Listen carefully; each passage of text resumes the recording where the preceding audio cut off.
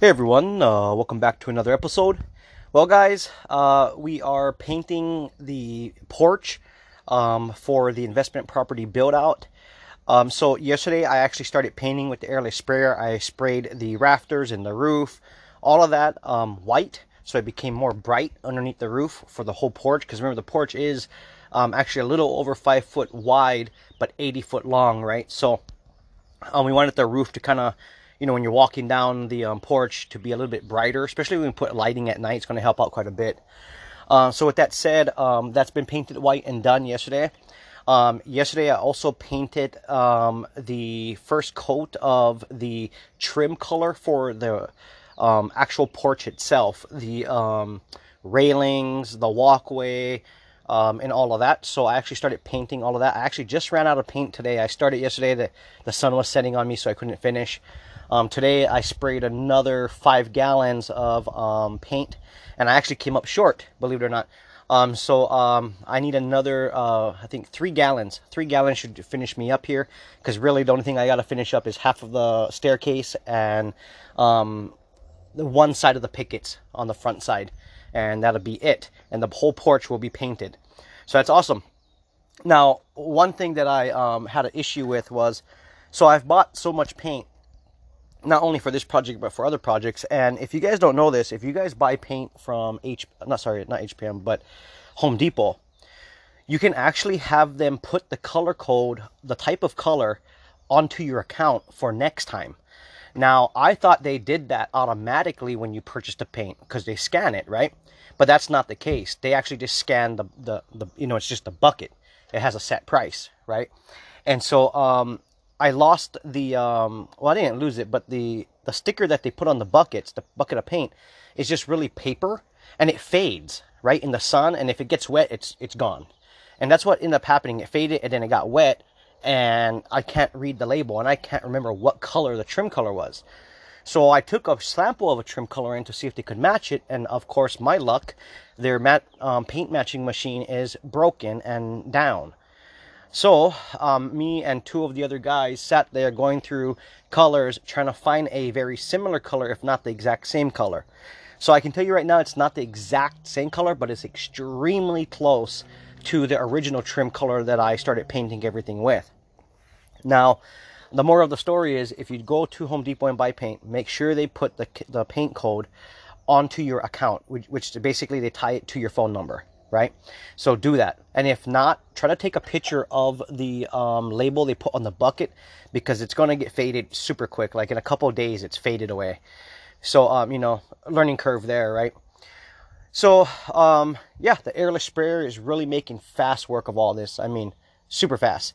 And then I have a big, well, you can buy them from Home Depot. It's a painting shield. It's really big and long. That way you can go up to the edge of of something that has a different color and spray your color on if you want. That way you don't get overspray onto the other color or the other wall. And that helped out plenty. I mean, instead of trying to cut it in by brush or roller, just put the shield up and go for it, And it was pretty fast. So I actually have someone that's going to go and swing by Home Depot for me to go and pick up the other 3 gallons, so that way I can finish spraying the porch, and the porch will be done. Now, I'm going to let the porch sit for at least 3 days solid before anyone walks on it, because I want to make sure that it is 100% cure. So, yeah, I just want to make sure it's not going to scuff up or have foot marks or any of that. Having really dry paint is, a good thing, So, but yeah, once the paint is dry on the porch, I have the pieces of trim for the exterior doors. They're already pre-painted. So all I have to do is, they're already pre-cut. So all I have to do is put them into place, and I have my brad nailer, nail it on, and all the trim will be complete on this building, and all the paint will be complete on this building. And to put the trim on all 5 doors, you're probably looking at maybe 30 minutes, maybe an hour max. But probably around 30 minutes to go get all that done. So, yeah, this is the situation I'm in here, guys. I'm just kind of hanging out, waiting for the other 3 gallons to arrive. So I figured it's an opportunity to make a podcast. And, yeah, I'm starting to clean up some of my tools. get things, things that I don't need anymore, pack them up, because there's a lot of things we don't need anymore, right? When you're starting to paint and you're coming up putting trim on, you're pretty much, at the end. So I'm pretty happy about that. Now, what I'm going to do in the 3 days I'm going to let the porch completely dry out is I'm going to go and rent the skid steer next. I'm going to use the skid steer to move the concrete around for me, the concrete pallets, just miscellaneous things. I have to spread out all this gravel, get those things moving. So I'm probably going to use the skid steer in conjunction with the cement mixer to move things around and just get things done really fast. So yeah, there's no rush for me to go back onto the porch because, like I said, the building is complete at this point. Besides the last 3 gallons of paint that I need to spray on in the next probably hour. So yeah, I'm happy to announce that the building itself, inside and out, the exterior and interior, is complete. Give me 1 more hour and 3 more gallons will be on this. What it is I did half of the porch. I did the walkway, I did all the pickets and everything, and I did half of the staircase to kind of working my way down. And then right when I was starting to do the other side of the pickets on the other end of the porch, I ended up running low. So like I said, that'll be 2 shakes to put that on and be done. Then tomorrow, today I'm actually going to return the little generator I'm renting to run the airless sprayer I have. So I'm going to return the generator this afternoon, and then tomorrow, hopefully tomorrow, go and pick up the cement mixer and the skid steer. So I have to go and pick it up twice because the skid steer, has to go on a trailer, and then the cement mixer is a towable machine, so I have to tow it. So I'll go pick up the cement mixer first, drop it off, then go pick up the skid steer, come back and drop it off, and then I can finish up the outside projects, guys. So I'm kind of working my way out here. Like there's nothing on the porch. I'm standing out in the gravel because I can't go up on the porch anymore because the building is pretty much done, right? So that's a really good feeling, guys. Really, really good feeling. But yeah, yeah, more of the story, guys. Keep the color if you can find your color. Take a picture of it. Have them save it to your phone number, because I spent probably almost 2 hours there with them because their paint machine was broken, trying to find the color. And it's not exactly the color, but it's damn near close enough. So I'll settle for it, because it does look like the other color, but it's not the color. I mean, if you put them side by side to each other, you can tell it's a little bit different color. But when they're not side by side with each other, you really can't tell the difference because it's too far apart from each other. So yeah, looks real good, guys. Really, really good. Let's see, what else do I need to do? I'm looking around here. Before I just pour the concrete, I already have my forms made. I'm pretty much ready to rock and roll, guys. I'm just going to start banging this out. If I now had to guess how many days until completion, so I'll finish the painting today, in the next hour. Then basically we're ready for concrete and gravel work. So concrete, a day. Let's see here, gravel work, probably 2 days, and then cleanup will probably be a day or 2. So we're looking at 3, 4, 5, probably about 1 week. We should have this completed. Now, the only little hiccup will be the electrician, because I do need to notify him once I put the poles in the ground. That way he can try to schedule me in as fast as possible. So that might be the only bottleneck, the electrician coming out. But from my understanding, he said he'll drop whatever he's doing to finish up our project for us. Because here's the thing, guys, we've already paid him in full, because we want to make sure that we take care of anybody that I ever hire. That's just how I am in business. Make sure everybody's happy, and that's the main thing, right? So he's been paid in full. All our permits are done. It's just a matter of them just running the overhead line. And the same time they run the overhead line, the inspector stuff is all done. This other guy would just make sure, I guess you could call him an inspector. He's going to make sure that the electrician hooked up the cable right, which really all it is pulling the wire through some spindles. So he's just going to stand there and watch him pull the wire, and that's it. So that's going to go pretty easy. But yeah, guys, I'm hoping by tomorrow, the next day, I can give you guys an update on the project here. I'm hoping by tomorrow, the next day, I can give you guys an update that the concrete pads are done and we have the poles in the ground. That'd be awesome, because then clean everything up, pack everything up, and then start spreading gravel. So exciting, very exciting, guys. Very, very exciting. Oh, I do need to put like the lighting and stuff on, the lighting system on the outside, hook up the water heaters, you know, that kind of stuff. So there'll probably be about a day doing all of that stuff. So sorry guys, that phone call was actually the person picking up the paint for me. They said they're on their way to pick up the paint for me, and I sent them the color code. I took a picture of it, so it's in my records at least. So yeah guys, I am super ecstatic. There is quite a bit of cleanup. I mean, we have tons and tons of empty buckets. I mean, oh man, if I had to guess how many empty buckets we have stacked up all around, it's probably about at least 50 buckets. I mean, we had like, what, 25 buckets of mud, right? And, you know, we had, you know, primers and paints for the interiors, and then the primer and paints for the exteriors, and, you know, it just goes on and on. So there's a ton of buckets over here. Some of them I'm going to save, some of them I'm just going to throw away, because obviously it's just got dried paint in it or whatever. So, yeah, I'm just trying to keep everyone up to date as much as possible, guys. I know there's days I missed the podcast because I'm just too busy and, you know, no time to, you know, sit down and try to make a podcast. But when I do have the opportunity, I sure try to keep everybody up to date for sure. Guys, I'm standing out here on this gravel parking lot area, and I'm looking up at this place that I built. Oh my goodness, it is just crazy. It's crazy, guys. Oh my goodness. I mean, I remember coming into this property and it was completely overgrown like a jungle, and I used that skid steer to basically, I had to fight my way in to this property, and I had to create a driveway as I was making it. So I was like making a driveway as I'm making a driveway. It's not like it was a solid driveway. I had to like clear and then dump truck, and build the driveway out, you know. And so now here I am, and I had to clear all the land and then grub everything out and push everything aside, and then flatten everything out as much as possible, because it was really uneven in a lot of the areas. So I really had to do my best with the skid steer, and I did a great job. Let me tell you, that skid steer of mine has put so much work into this property. It is insane. If it wasn't for that skid steer, we would still be in the building process, guys. That skid steer has done so much. Putting concrete blocks, boom, just lift them up, move them around, sit them in place, level them off, done. You know, beams, put them on the skid steer with a strap, boom, straight up. You know, big pallets of wood, no problem. You know, just really speeds things up, and less labor for us, you know. So that skid steer was a crucial piece of equipment to basically get us where we're at now. And keep in mind, guys, there is no crew building this. It's basically me, and I have some helpers from time to time come and help give me a hand.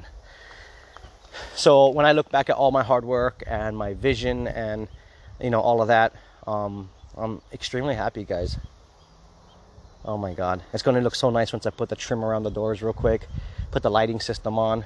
It's going to look good, guys. It's going to look real good. Yeah. Oh, another thing I should point out, as far as leftover materials, like building materials, lumber and stuff like that.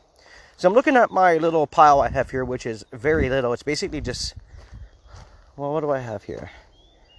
You know, I've actually been really, really good at using up all the material that I purchased. So I was trying to buy everything to the exact amount, and if not, only one or two extra of things. Because when you're building a place like this, guys, the costs just can climb on you super fast, right? So you want to be on point. You know, I sat down and did material list after material list, double check my material list, and I am proud to announce that I really don't have any leftovers. I have one piece of T111 siding, only one. And I have some cutoffs from some of the 4x4 posts that we used for the posting piers. And then I have some leftover roof, but those are the cutoff ends because the roof is really, really long, so we had to cut them down to size. But that's it. The rest is just pallets and miscellaneous buckets. So I'm really good at, you know, using up what I had available to me. So that means that you know, obviously I was paying attention to my cost and paying attention to what I was buying and how much I was buying. Yeah, So I'm pretty happy that I don't, because here's the thing, sometimes when you build, you end up having a bunch of material left over, and it sits, and then you don't return it, then it just sits and your money's gone. Or you got to go reload it all back up and then go and return it, you know, so it becomes a pain. And for me to go down to like the last board, that's pretty good. Pretty good. So let me think, what else do we have? I'm looking under the house. Under the house, everything is the plumbing, all the drains, all the water lines are complete. The only thing under the house is the concrete pad I have to put in, pour the concrete, set the hot water heaters on, set the pressure tank on, and the water pump. And I have all my wires hanging already to be plugged into everything. So that's the only thing I need to do under this house. So, but luckily the plumbing for like the hot water heaters and the pumps and all that is pretty straightforward and simple. So that's no big deal. But yeah, you know, I had someone come out the other day to look at the project, and he was a local guy, you know, like myself. And when he looked at the place, he was like, whoa. I said, what? He's like, that's impressive, I gotta say. He's like, you're so lucky. I said, why am I lucky? He said, because, you know, he's trying to build a little off-grid house because, you know, times got rough for him and his wife. And so they're building a really, really small place, like it's 20 by 18.